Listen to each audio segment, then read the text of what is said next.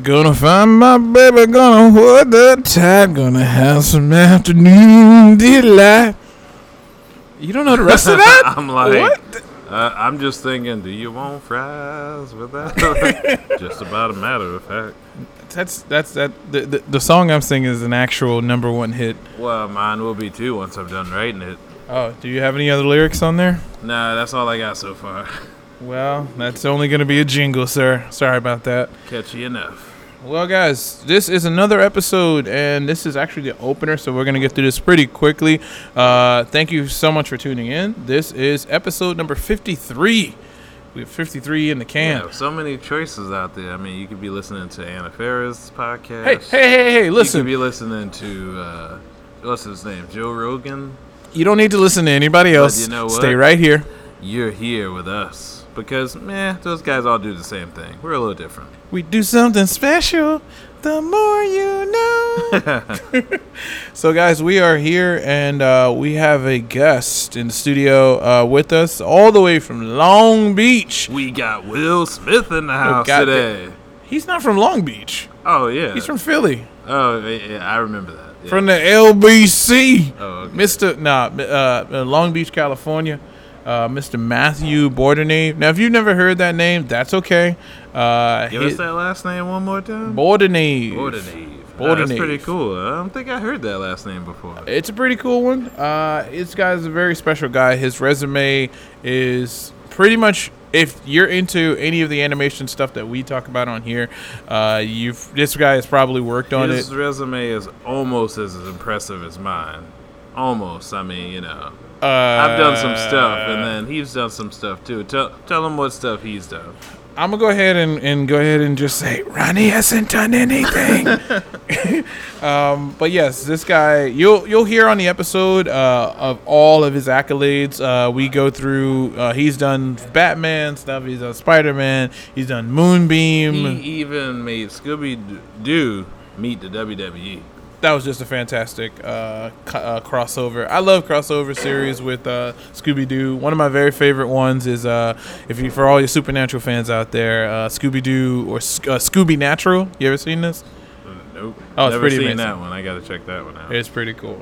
But with that said, we're going to go ahead and get right into the episode number 53 of the Ronnie 53. and Markel Make a Podcast. It matches up with your age. Yeah, I am getting up there. You're getting up there. Each episode, I think more gray hair sprouts from my head. You're looking more and more like Danny Glover, sir. More and more like Danny Glover. Thanks. I'm getting too old for this shit.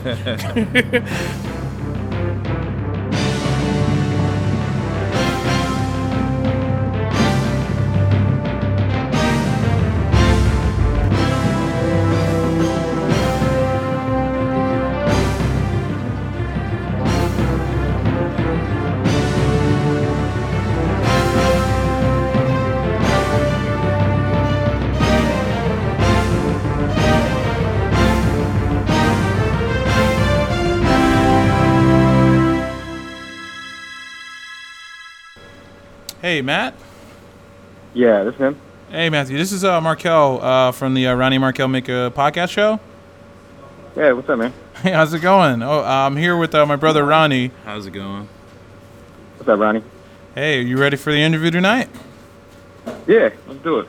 All right, so we have Okay. we have begun, good sir. How's your day been so far?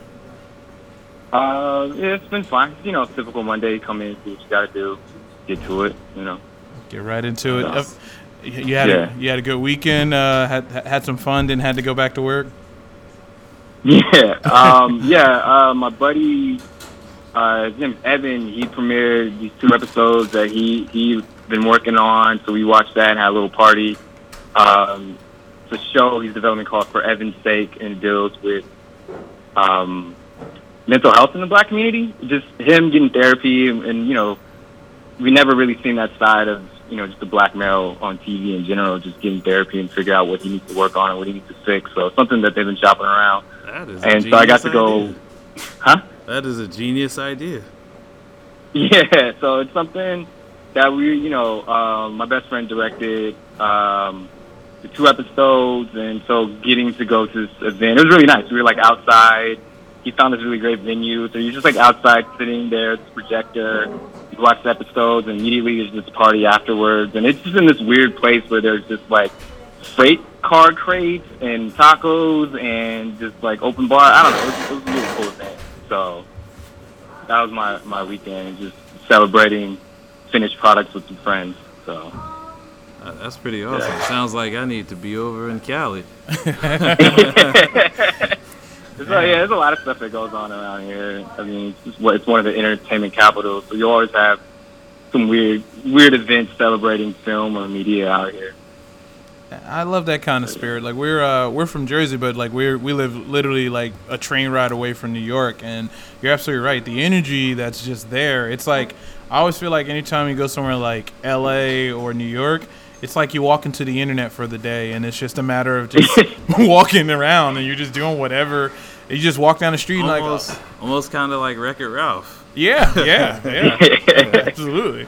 Man, no lie. I remember because I have an older brother. He works for Complex, and there was Complex Con in Long Beach, and you walk in, and my buddy Julian like coined it. He's like, Complex Con is like where the internet comes to life, because you just see, all these Twitter personalities or all these Instagram people just running around one place at one time, as well as like, I remember like walking, me and my brother were like walking somewhere, and they're like, oh shit, there's Pharrell. Just like walking through like the Adidas thing, and you're just like, why is everybody here at this Long Beach? Well, I don't know if you guys ever been out here, but Long Beach, it's a nice place.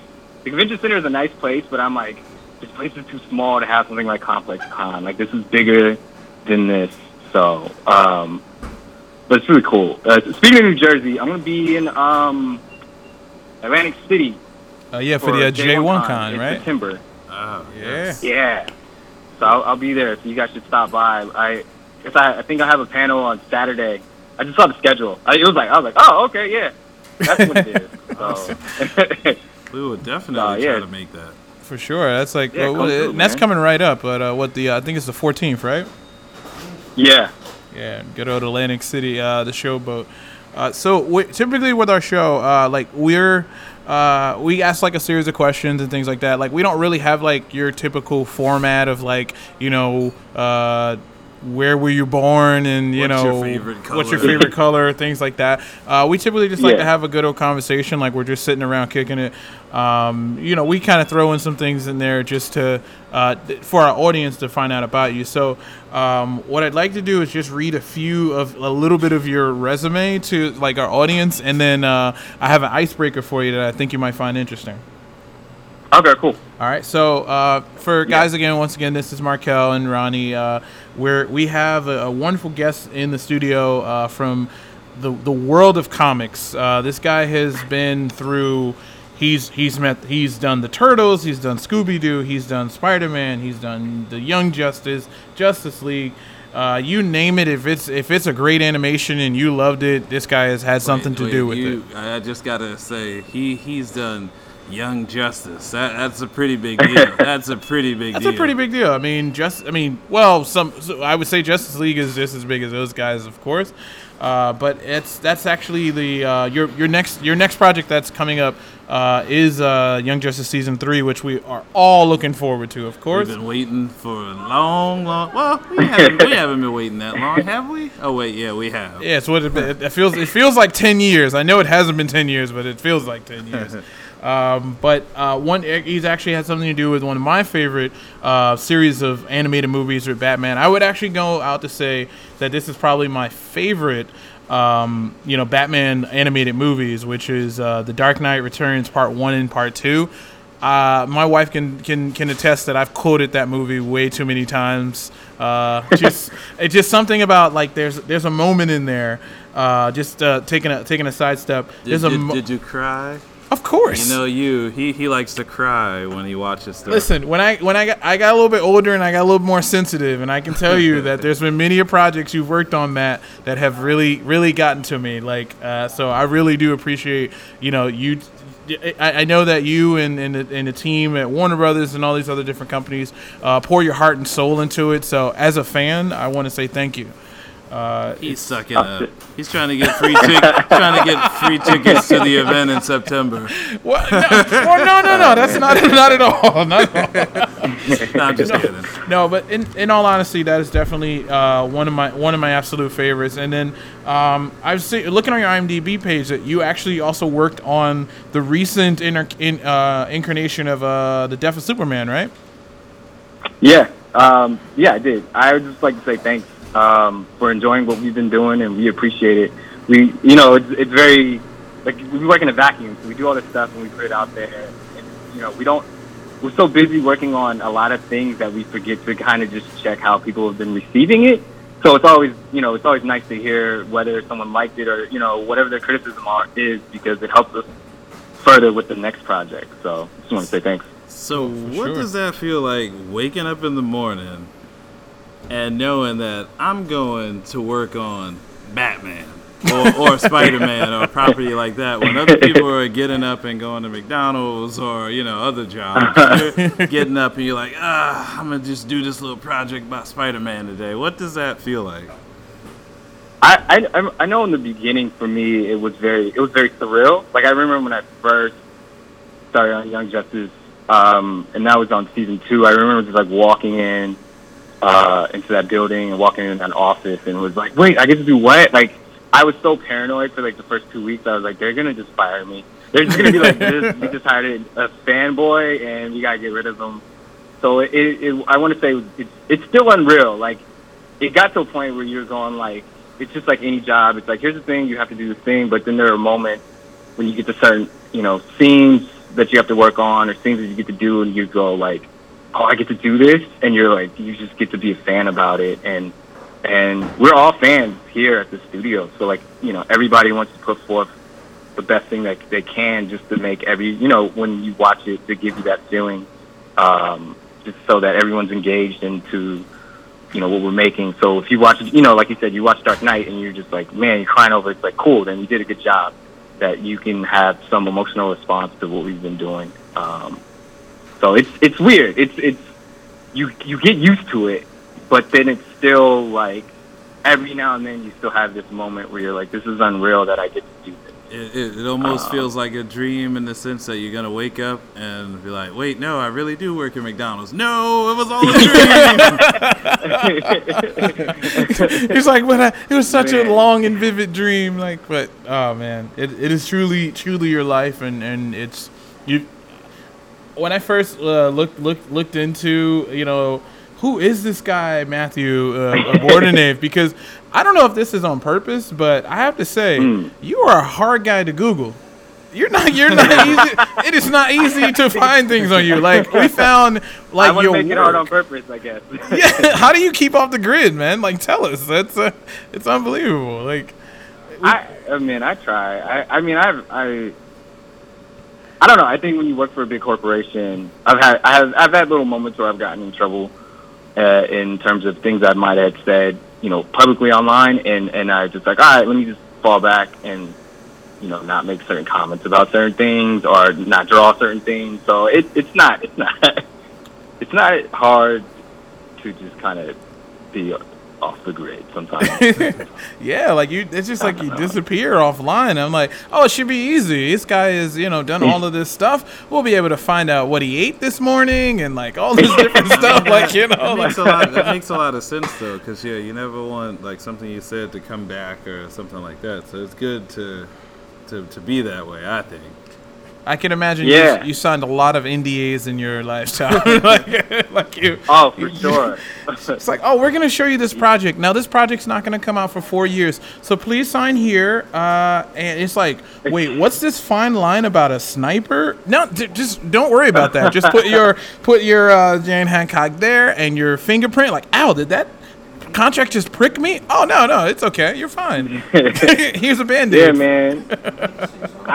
Dude, I worked at, before I worked in animation, I just needed a gig, so I was doing QA for video games, and I worked at Naughty Dog, and at the time they were developing Last of Us, and I remember like walking, I had to talk to one of the developers, I can't remember his title right now, and I was walking to his desk to ask about something, and they had like all the concept work for Last of Us on this this like billboard. And when I was walking, they knew I was like QA, and then someone came by and just like pulled on this string, and it was for a curtain, and it covered up the artwork because they were like, can't see this stuff yet. And I was like, wow, this is so absurd. Like, like, who cares? Like, what am I gonna do with this? Like, so there's definitely places that have really tough NDA rules, and Naughty Dog is definitely one of them. That's pretty hilarious. That sounds like me because I'm a comic writer. And I had an idea for a comic, and I was telling my brother about it, and it involves Seth Rogen. And my brother's like, "Oh man, we should reach out to Seth Rogen and let him know about it." I'm like, "No." I'm like, but he's gonna include Seth Rogen. It's just like, yeah, but let's wait until I was like, let me have a finished product, and then you can reach out to Seth Rogen. Well, you never know. So, with that, I wanted to before we jump back into your resume and like how you got from, just a humble guy from where are you from again? I'm from South Central Los Angeles. South Central Los Angeles, nice. All right, so from South Central Los Angeles to doing storyboard work and ink and paint work. Being an artist myself, my daily job, I work as a graphic designer and package designer. So trust me, I get a chance to like work on like a couple of big projects, via like I'll go like, I get the packaging for some like Funko Pop or something like that. But at the same time, it's like you said, it's a job, and at the end of the day, like you have you have this project that seems really cool, but it needs to be done by the end of the day, so you have to get that done. So I do want to ask you about this little icebreaker I was thinking about. So it's in the realm of like all of these fantasy characters that you have that you've worked on and have done an amazing job with. If you were kidnapped by the Legion of Doom and you only had 2% battery power and you could only call one hero to come and save you, who would it be and why? Damn, that's a really good question.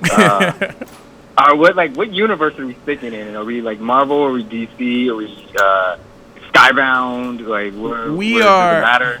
That also is a good question. I'm going to say I'll give you the big two. You can call anybody from Marvel or DC. Wait, and what type of phone does he have? Because some of them go dead quicker than others. I'll give you one better.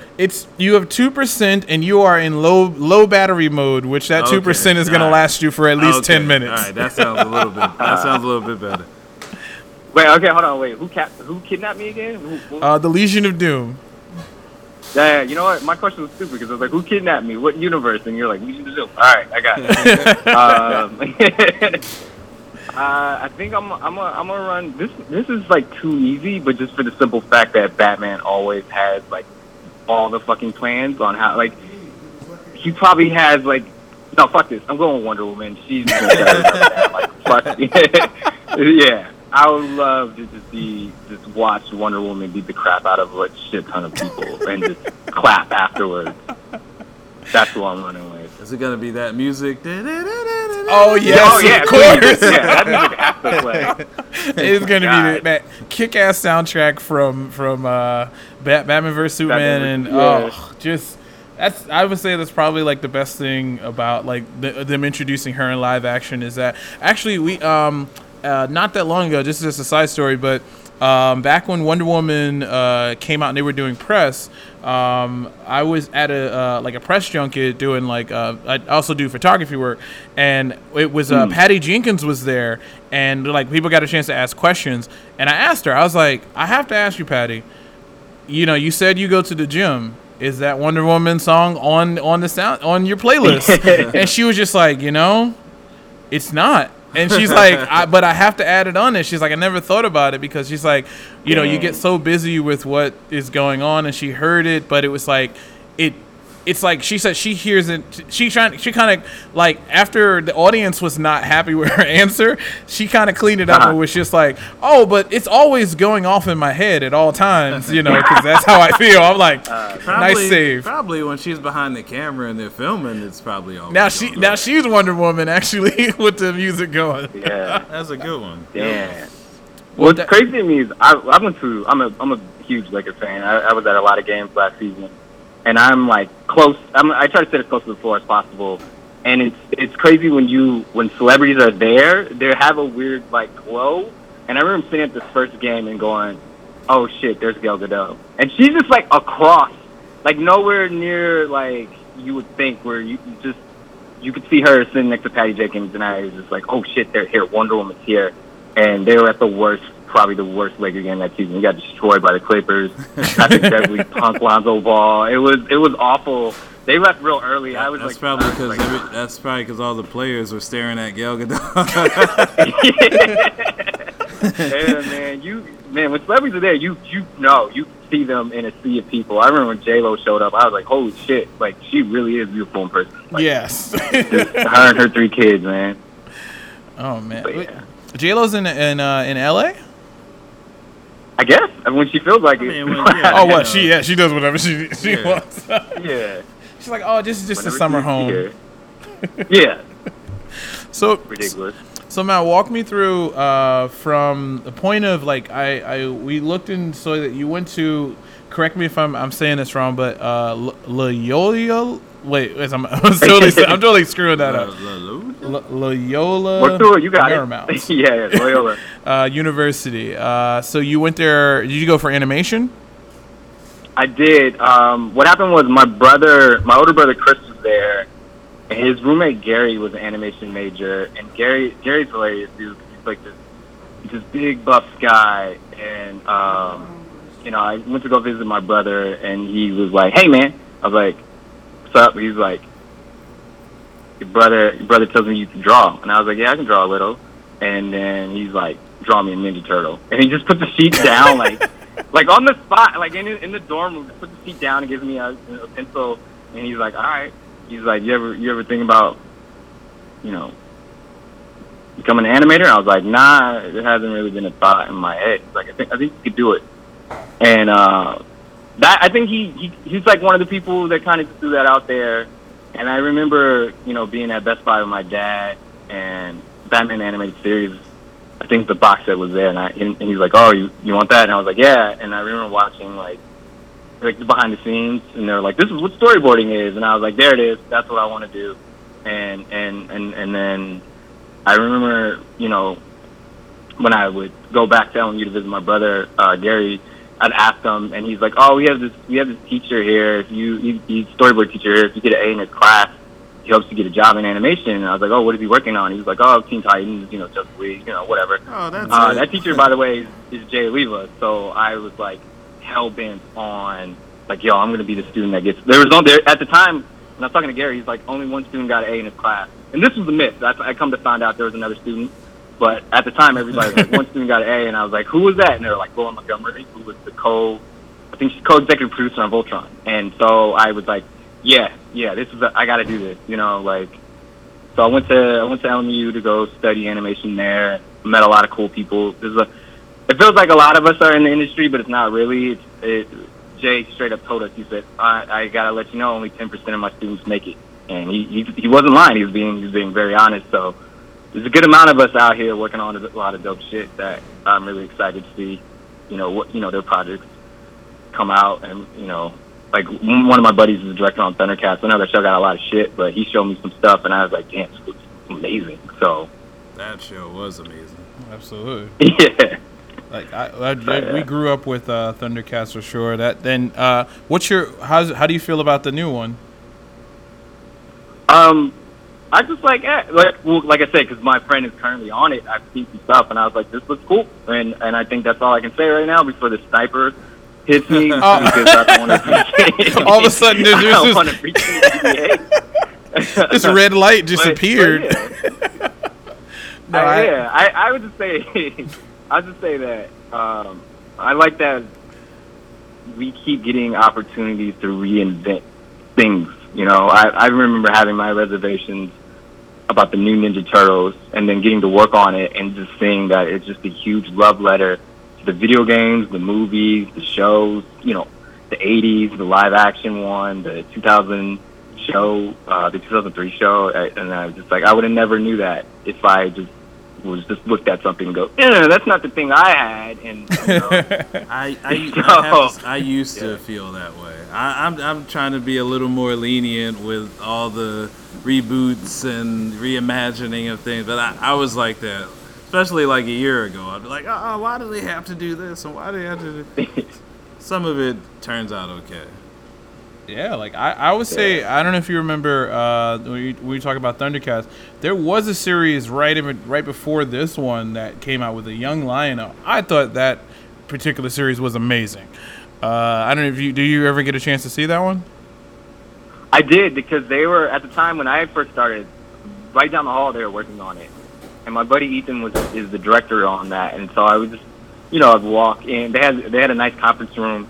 And they had like all the artwork up and the story beats up, and I remember just sitting in there and go, "Oh shit, this is where they're going with the show," and just looking at it and watching it and just being like, "Man, this show looks really good. Like, it's just too good. It just looks too damn good. Why is this on TV?" And then people were not watching the show, and it's not on TV anymore. So, but, yeah, I really love it. Like that 2011 Thundercats series. No, when I think about it, you can't underestimate things, because remember when years ago when they made the original Buffy the Vampire Slayer, the movie with Christy Swanson, I think her name was. Yeah. And we saw that, and I was like, and then I heard they were making a TV show. That time I said, the TV show's not going to hold a candlestick to the movie. And then they had this movie, and I'm like, then the television series came out with Sarah Michelle Gellar, and I was like, this is amazing. Yeah. In 2018, I love that series. I used to watch that. Where it was like, I think me and my mom used to watch that show.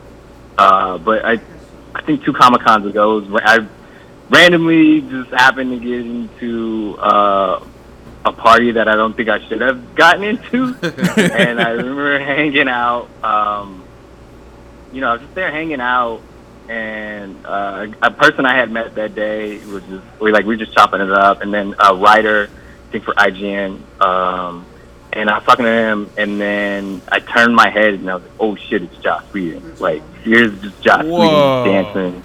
Yeah, and I just like, you're the guy, yeah, he did Avengers and stuff. I was like, yo, he did Buffy. Like, that is something that I still attach to him. Like, fuck, Buffy for probably like 5 seasons was amazing. And then it went to UPN, and it just was a thing. I don't know. That's when I stopped watching. Yeah. Wait, was that after she died? They had killed her off, and then they had switched the show to UPN. It's like, oh, Buffy's back, and I'm like, although wait, I have to admit though, I did watch when they had this commercial where they brought her back to life. I was like, she's back, and I did continue watching. We were all very excited for that. I think that there now when you talk about meeting Joss Whedon and like getting into a party or you feel like you weren't supposed to be there. Have you had a moment yet where you've met someone in which you say that you went into at least 99% fanboy mode?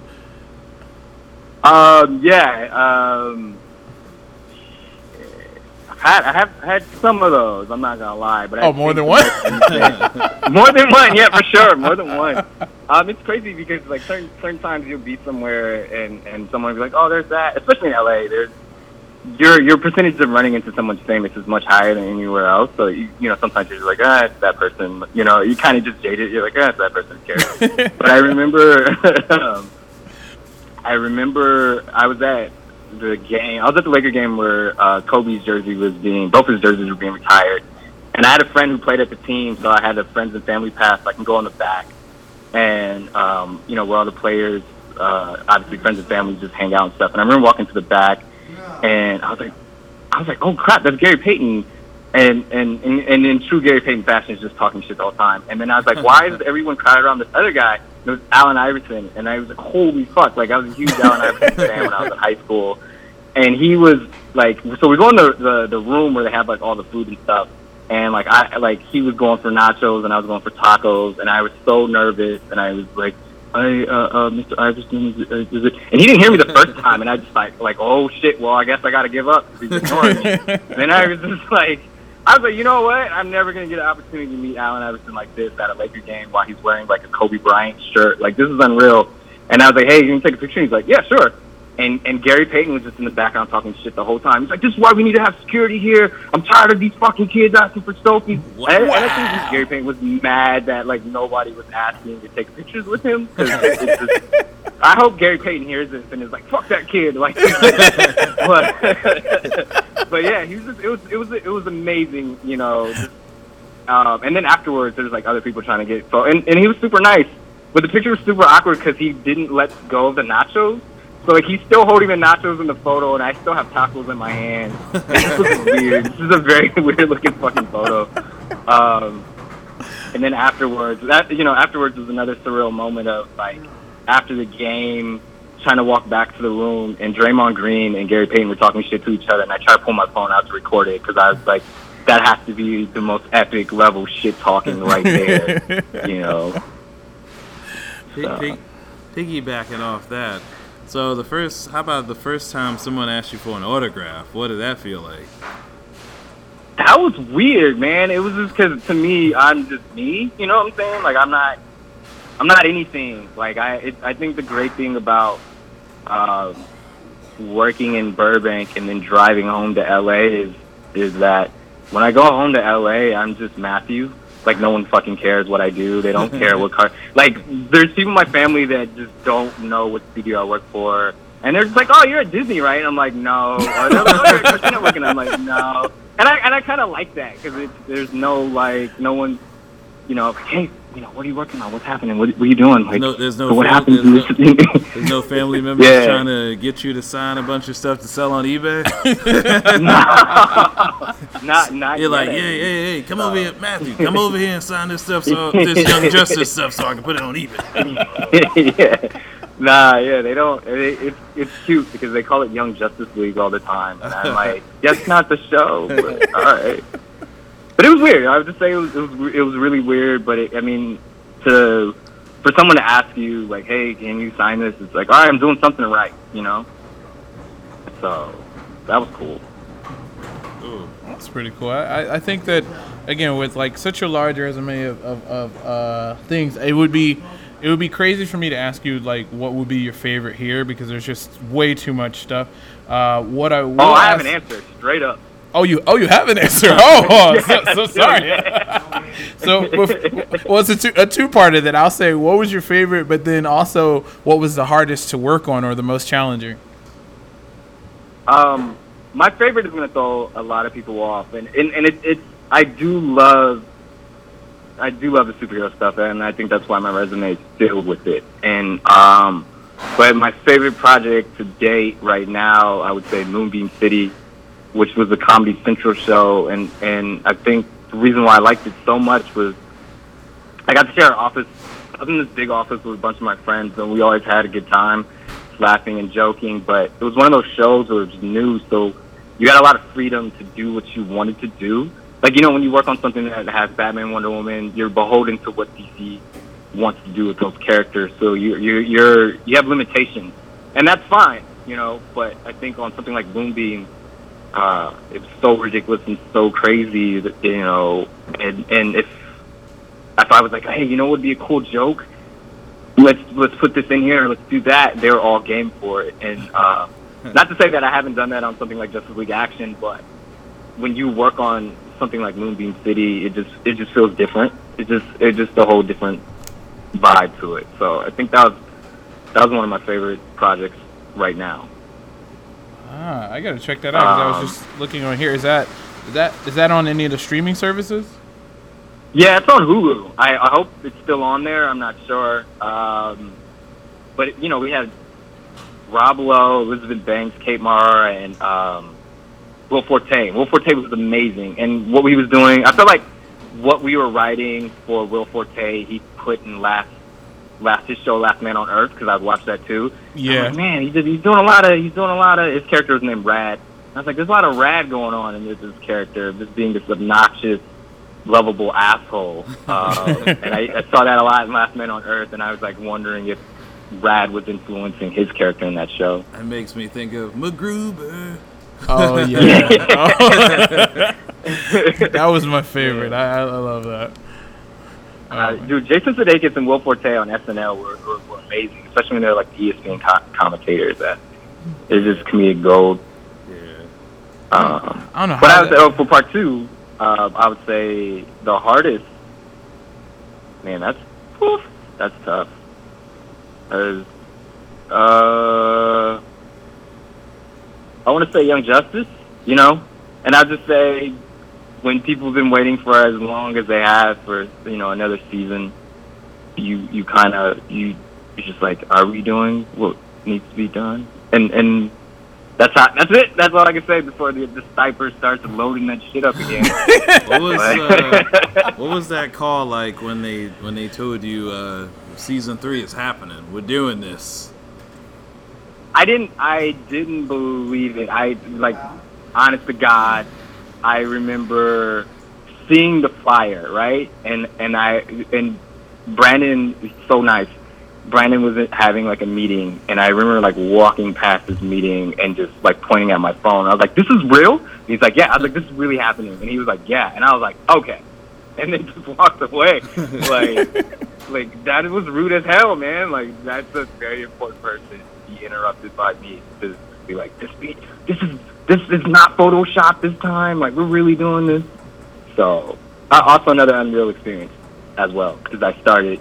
That was my first show that I started on, and then continuing that, and it's like, how many TV shows can you think of that were canceled and brought back? And we were I think I was having lunch and having that conversation, and I was like, Fresh Prince of Bel-Air, like there's not that many. Family Guy.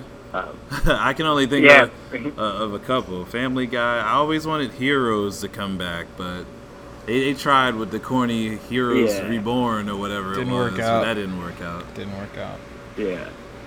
It's like Fresh Prince of Bel-Air, Family Guy, Heroes. I guess Buffy, because when they went to UPN, they basically brought that show back. Yeah. Well, wait, did you hear they're doing a reboot? Yeah, they're doing another reboot. Oh yeah, I was reading about that, and the person who was behind it, she was talking about how she was a big fan growing up, and she was like, this was my, that was her Bible. So I was like, all right, it's in good hands. I think I only have confidence in this because Josh Whedon is still a part of it. I think that's why I'm confident. Because I know Sarah Michelle Gellar, I saw her on an interview, and she said, like, I'm not doing it. I'm not doing it again. Oh, wow. It's like, I would love to see her, though. She could have been lying, but... I hope she's lying. I would love to see like an old jaded Buffy just quipping left and right and just teaching the new person, how to fight and how to deal. She's like, no, I would love to see her as the new Giles. Oh, that'd be dope. That'd be cool. Yeah, I think that was an old conversation me and Ronnie had like a while ago about like just one of my favorite comic book movies that doesn't really play like your typical comic book movie was Logan. And it just makes it gives me that same feel of like you've spent literally in real life you spend 18 years with this same character, and to see them have this like one last cowboy ride, it was just amazing. I can't even count how many times I've actually seen that movie. I actually thought you were gonna say Captain America: Winter Soldier, because that one oh, that was amazing. I love that movie. That one was so amazing. At the very end when Falcon's like, "You going after him, right?" And he's like, "Yeah, I'm coming with you." And then the credits hit. I'm like, I want more now. Yeah, dude, I felt the same way. For Logan, I remember watching that movie, and I probably have an unpopular opinion on Logan, and just being like, this movie's really good, but it's stupid. And then and my friend was like, why? And I was like, all right, you said 18 years, right? That's how long the X-Men run's been going for the movies, right? Yeah, in terms of like all X-Men related movies, it's been 18 years, yeah. Okay. Yeah, so we get 18 years, and the theme throughout was like, hey, Logan, you gotta learn how to work with people. And they introduce these kids in the movie. They're like, these kids are fucking killing machines. That's all we've raised them to do. And then you have this guy trying to kill you, and you have these teams. You have a team of killers on you. And Professor X, for the last 3 movies, was like, you learn how to be a fucking leader. And we saw him in X3 being a leader in the Danger Room. And he's got these kids that are fucking killers with him, and he's like, oh, I got this. and then dies. And I'm like, no, bro, you just said what Professor X told you to do. You could still be alive in Canada. I was like, this is dumb. It's just like, it is a good movie up until that point for me. You know, I'm just like, God damn, you're an idiot. You didn't have to die. He just didn't want to be a dad. That's why he killed himself. He was like, oh, I gotta raise this kid? Yeah. I'd rather die. You know what? That is a perspective I've not looked at on this movie, and I respect that very much so. It's so true. It's just like I was so mad because I was like, why you guys keep making Logan the villain? Like, you guys are undermining Cyclops. Well, like, he's a loser for a reason, but we love him. Not being the leader.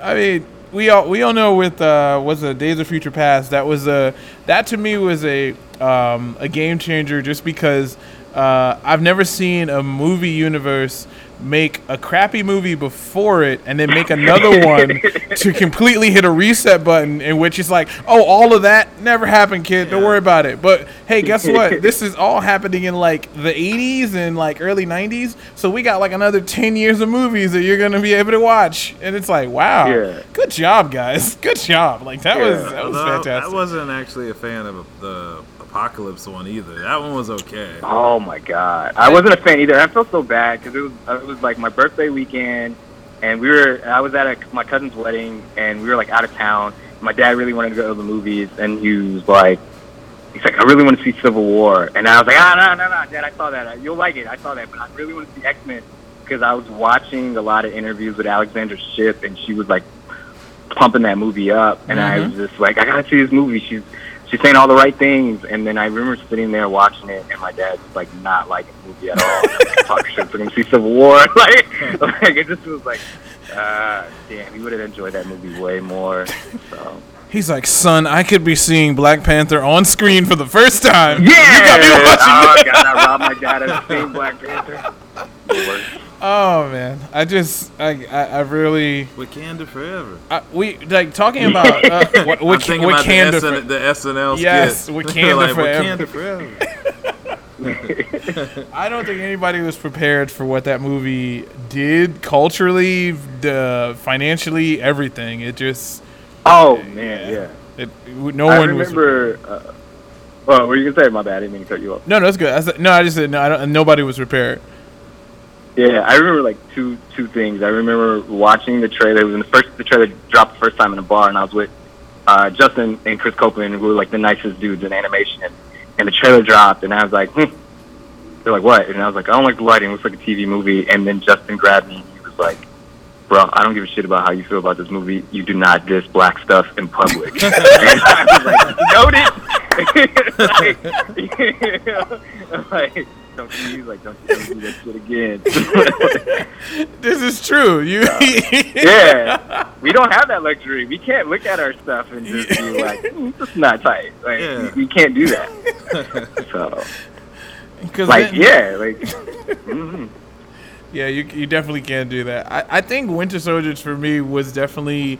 I'm gonna go ahead and go on a limb and say that if it was not for Winter Soldier, I don't think we would have got the next series of movies that came after that, because I felt like that was the moment when the Marvel Cinematic Universe actually figured out that these characters are not comic book movies, but they're more just genre movies. Like Winter Soldier, if you've never seen any of those other movies and you just watch that movie, it just feels like a spy thriller with like some dude in a mask that was like, we're chasing after him and like some other buff dude, and they're gonna have a fight, and he's friends, and he's trying to help him out. Like it just plays like your action-packed Mission Impossible type of movie. So after that point, you started getting all these other movies like, oh, you know what? Well, we're gonna make I would say it even affected TV shows. Like I don't know if you got a chance to watch Luke Cage, but like I felt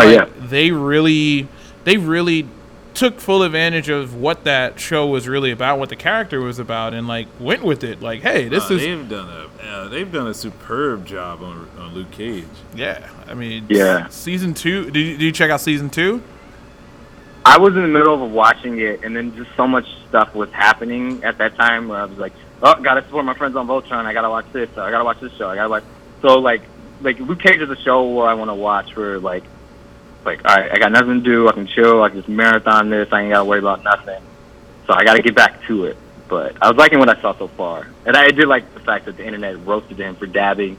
Because as soon as I saw that, I was like, I don't know if I can keep going. Like, I don't know, Luke. That was a bad idea. Like, no one in the edit bay was like, you should cut this.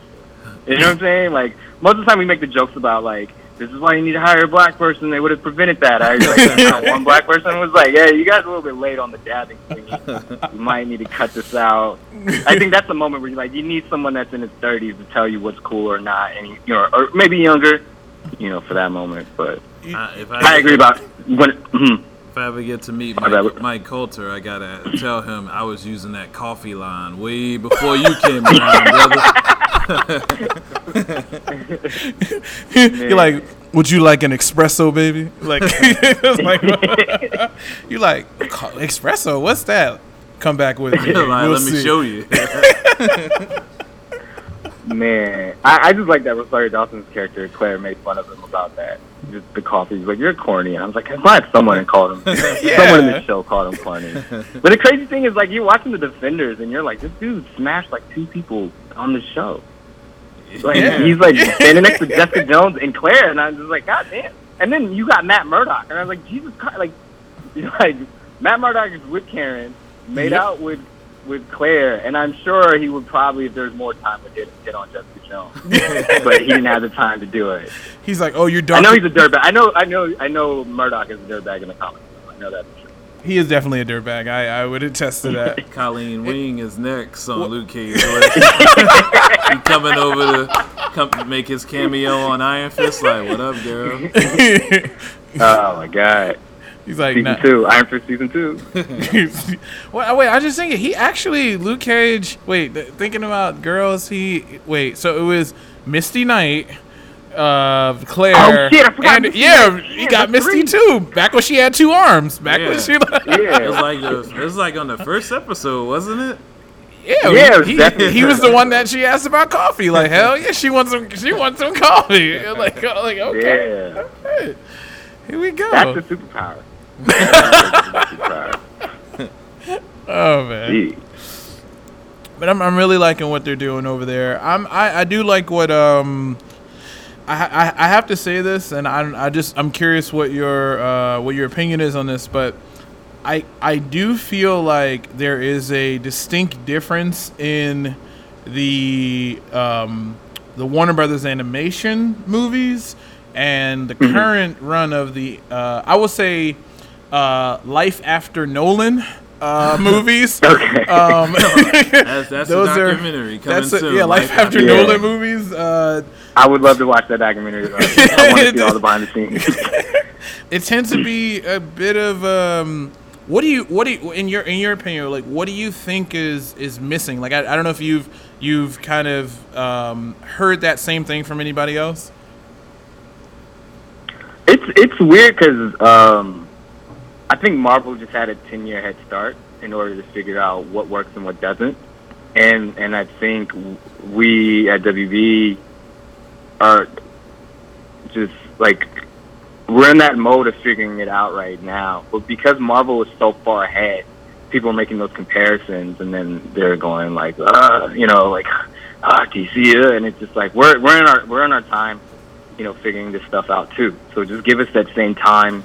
But it was, it's crazy because, back then, when Spider-Man came out, the Raimi Spider-Man, we ate it up. When X-Men came out, we ate it up. And if you go watch those movies, they're garbage. Like, X-Men 1 is really bad. Spider-Man 2 is so dumb. Thank you Spider-Man 2 is so dumb. Oh my God. So Doc Ock, right? You're like, I'm a villain, and I'm going to rob a bank to buy the things to make my fusion generator. And you're like, why don't you just do shit to make your fusion generator? Like, what the fuck are you doing? It's just so dumb. You're crushing my movies. Oh my God. How many episodes have we done where I said that? I was like, when you look back and think, the X-Men movies aren't that great. They're okay. They're not great, yeah. They're okay. Go watch, dude, the X-Men animated series, they have it. They did it right. The animation is just ugly, but the stories are great. You're like, holy shit, this stuff still holds up. So that's what I'm saying though. I get I know that they're, for me personally, I'm a fan of like comics in general, like from like your resume, like of working all of the different kind of animation that you've done. I'm just trying to figure out why the Warner Brothers Animation has been getting it right for a very, very, very long time. Like, I can't even name maybe 3 bad Warner Brothers Animations, like cartoons. Like, I will say a nice comparison I'll look at is Justice League War, the animated movie, and the Justice League live action movie. There is a distinct difference. I feel like they're in there, and I just don't know what. I don't want to say it, but I'm like, I know one of them's really good, like, and the others. One took like 90 minutes and introduced you to characters in a way that seemed sort of natural, and then the other was like, our mom's name is Martha. Like, but you know what? I did like Justice League better than Batman. Justice League was great. I think it was. Justice League was way better than Batman vs Superman. Correct. I would agree with that. I was just trying to figure out, like, is there any connection in terms of the studios? Like, is there between the live action and the animation studios? Like, is there any conversation between the two studios? There might be, and I don't know because that's above my pay grade. So they could be consulting with some people over here.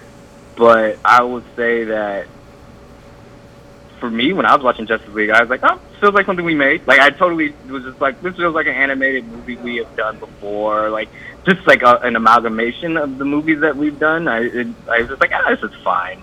Like, it could have been better. You know what I'm saying? Especially after you watch Infinity War, you're like, holy God. And I'm sure I feel like that's Cap's last line in the fucking movie. He's like, oh God. But like, yeah, you know, Marvel had 10 years to plan and work that out, and we're just working it out alongside. You know, it's like we're developing.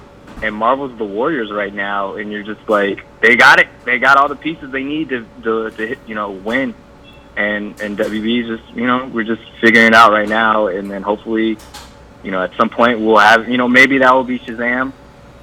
Maybe that'll be Aquaman, where then everybody will go, yep, they got it now. Yeah. Or maybe that'll be Birds. I'm really excited for Birds of Prey because I've been wanting to see Huntress in live action again since Arrow. So I'm just like, the stuff one of these.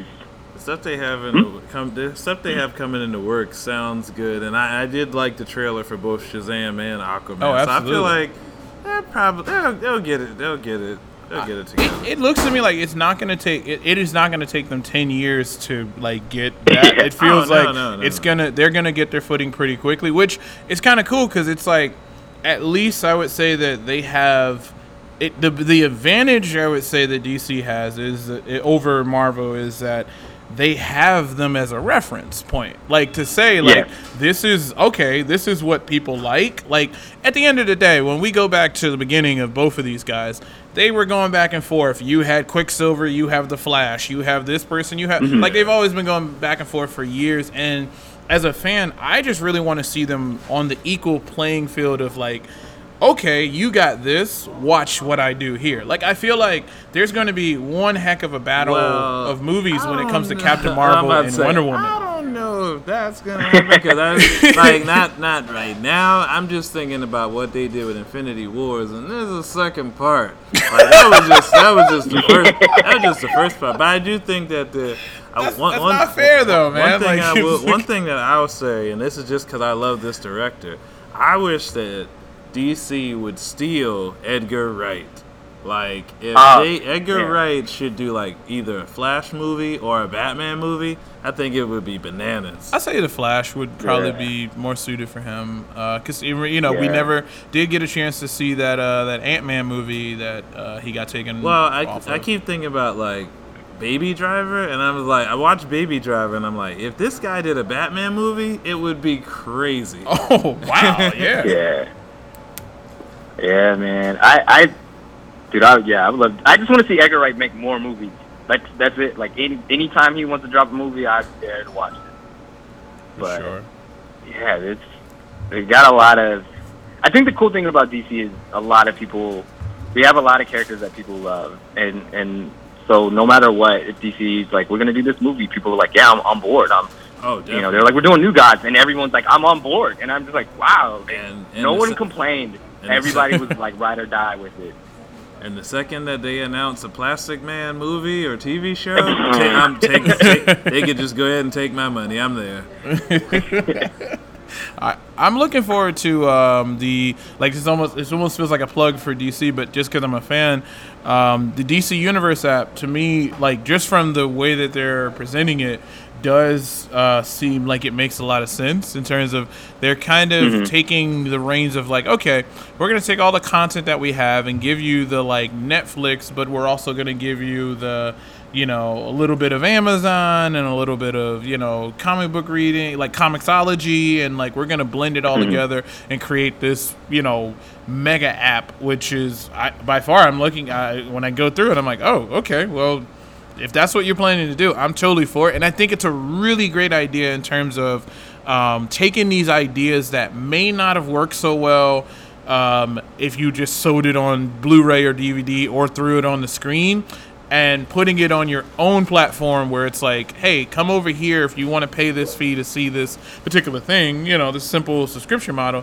It makes a lot of sense, because I'm looking forward to this. I haven't heard a lot of, you know, media companies go after this, but Swamp Thing, I'm like, I feel like nobody's talking about that, and I'm like, I'm looking forward to them bringing Swamp Thing back. Like, we had her. I remember the old movies. Wasn't Heather Locklear in those movies? Was she? I think she was. I don't remember. But she might have been. If that's the first name that came in your head, she probably been it. Yeah, but like, are you a Swamp Thing fan?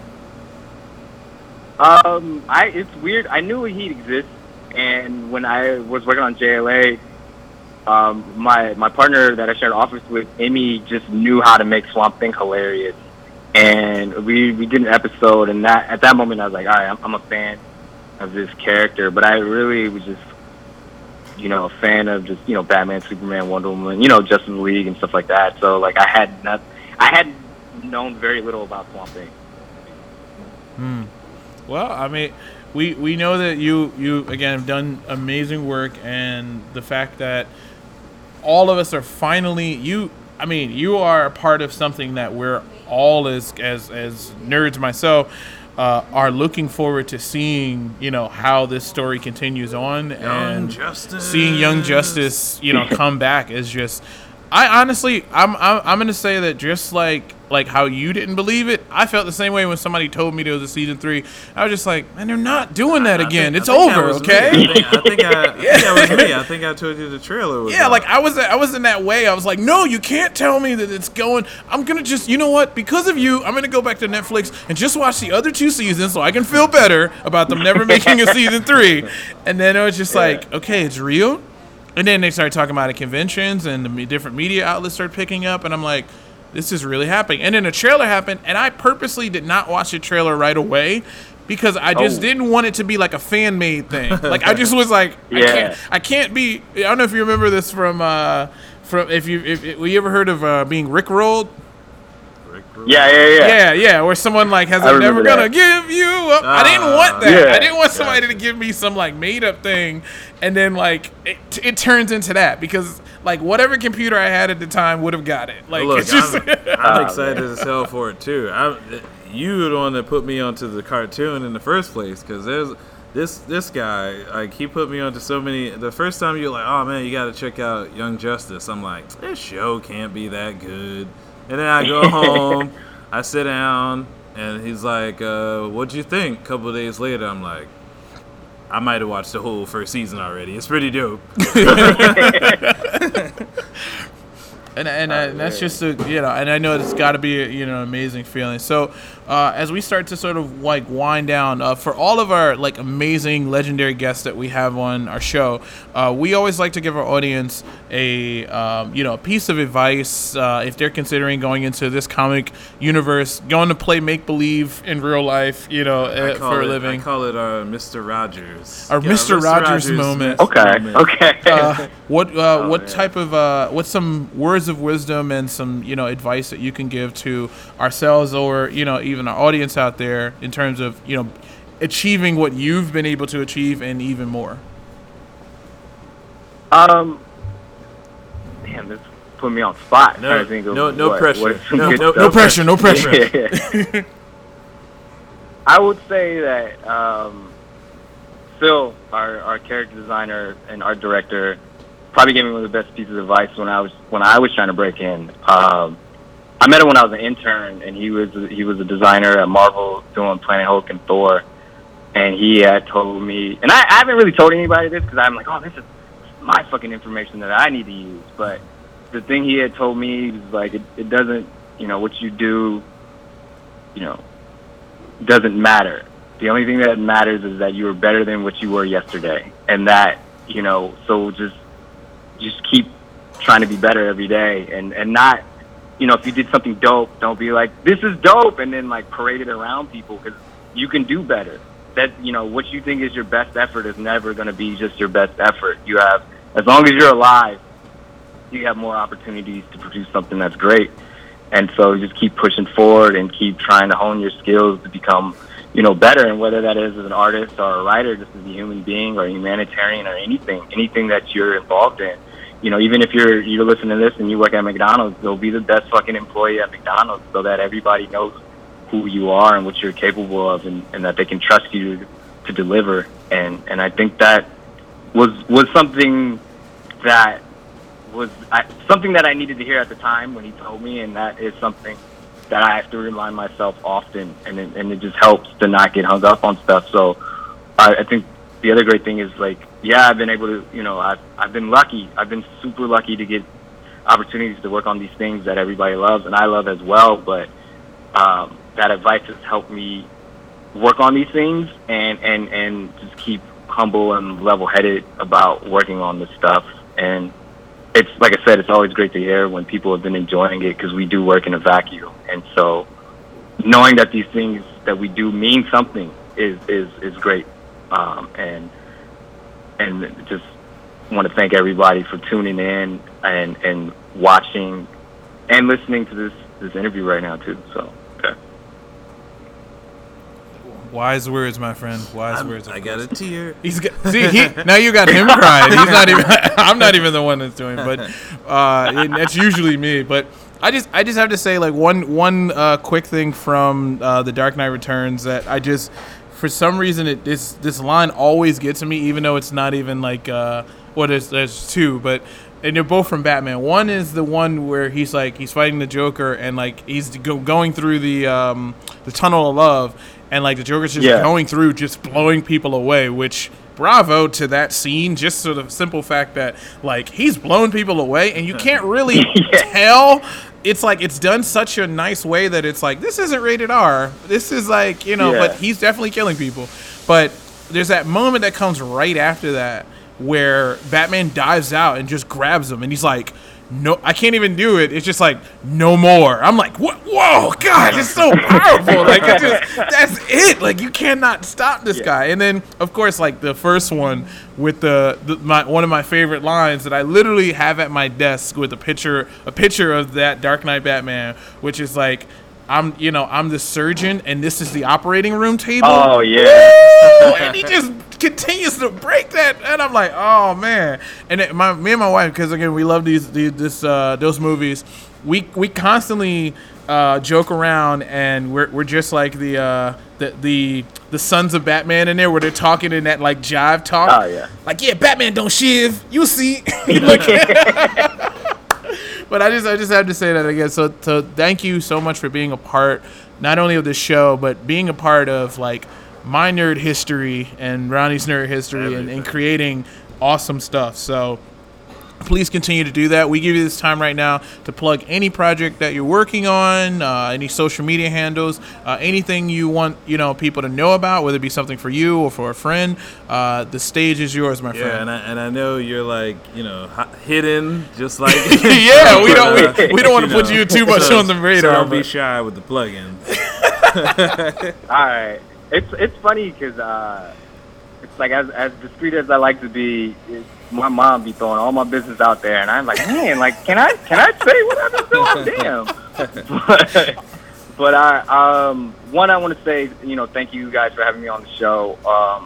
Thanks to any of the fans, we wouldn't be able to continue to do this stuff if people didn't continue to love the things that we've been working on. And it's because of the fans that I get the opportunity to work on Young Justice and these other projects that I can't announce right now. But I mean, I wouldn't have a career. Give us a little bit. Give us a little bit. So I mean, honestly, when we had the Young Justice panel at Comic-Con, I was like, fuck, these fans have been waiting in line. I'm gonna go buy them like donuts and just give it out to them. And then I found out you can't walk inside until the convention opens. And then after that, everybody was already seated in the convention. So I was just walking around with a box of donuts, and I really wanted to just hand it to people in line. I just handed it to people sitting down. I was like, "Hey, you hungry? You want something to eat?" I was like, "This is free." I was like, "Yeah, this is for you." Like, I wouldn't be here if it wasn't for y'all. So any opportunity I can get to just say thank you and do something for the fans, I'll try to do. Current projects, unfortunately, I can't say, but I hope you guys like it. Justice League Action, I think, is on Hulu. All of it. Moonbeam City is on Hulu.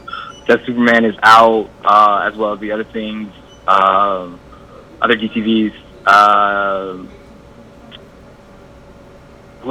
My Instagram is oddly spelled weird, but it's Matthias B, I believe. Let's see, what else? Oh, so my buddy has a nonprofit called #LunchBag. You go #lunchbag.com, and what we do every last Saturday, at least in Los Angeles, is we come together and we help make food for homeless people and distribute it in downtown LA. If you go to the website, every city there's a #LunchBag event in multiple cities, and they have different dates where they come together. So just check that out if you're about helping the homeless and feeding people who don't have the opportunity to feed themselves. That's something I would like to plug. And the other thing is just, if you ever have the opportunity to help someone out, that you just go for it and do it. So even if you don't do #LunchBag, if you're in a position to help someone, just do it, man. It just makes everybody better. It makes you better, makes them better, makes the world better. So, but yeah, I don't know. I don't know what else to say. Except thanks. I greatly appreciate everything, especially fans and their love for what we've been making. So yeah. Thank you very much. I mean, we cannot wait to see the new season for Young Justice, and it has been a pleasure speaking with you. Matt. Thanks for having me on the show. It's been a lot of fun. Definitely, Matt. And we're going to do our absolute best. I would say there's about a 99% chance that you will get a chance to see us in Jersey. Since you don't live up here, we're definitely going to get a chance to stop down and check out that J1Con, which is September 14th through the 16th, right? Yes. If anybody we just drop your name at the door, do we get in free? What? I'm just. Yeah. I know Matt. No, I'm just kidding. Oh man. Yeah. J1Con, come through if you're on the East Coast. I can't guarantee I'll get you in, but if you catch me at a bar or something, I'll buy you a beer. I can do that. I can get you that for free. Awesome. But yeah, come by. I think the panel Saturday, I believe at 4. I'll be, talking about working in animation, how I got there, probably show off some stuff that I did and talk about the processes, how I've approached scenes, how I got guided through scenes on certain aspects, and we can all geek out and nerd out together. It'll be a lot of fun. Sounds like fun. So, yeah. Well, Matt, we'll go ahead and let you go. Thanks once again for doing the show. This is the Ronnie and Markel Make Podcast show. I am Markel. I am Ronnie. And you've been speaking with Matt Bordenave of Warner Brother Animation and every other animation company as well. He has a long resume, guys. Listen to his words of wisdom, because I mean, he's doing it and you're probably not. So no. I'm totally kidding. What he meant to say was he's living proof that your dreams can come true. Ooh, that's a better way to put it. As long as you put in the hard work. Nice job, Rocky. Good job. Thanks, Matt. Have a good night. Yeah, no problem. You guys. Bye.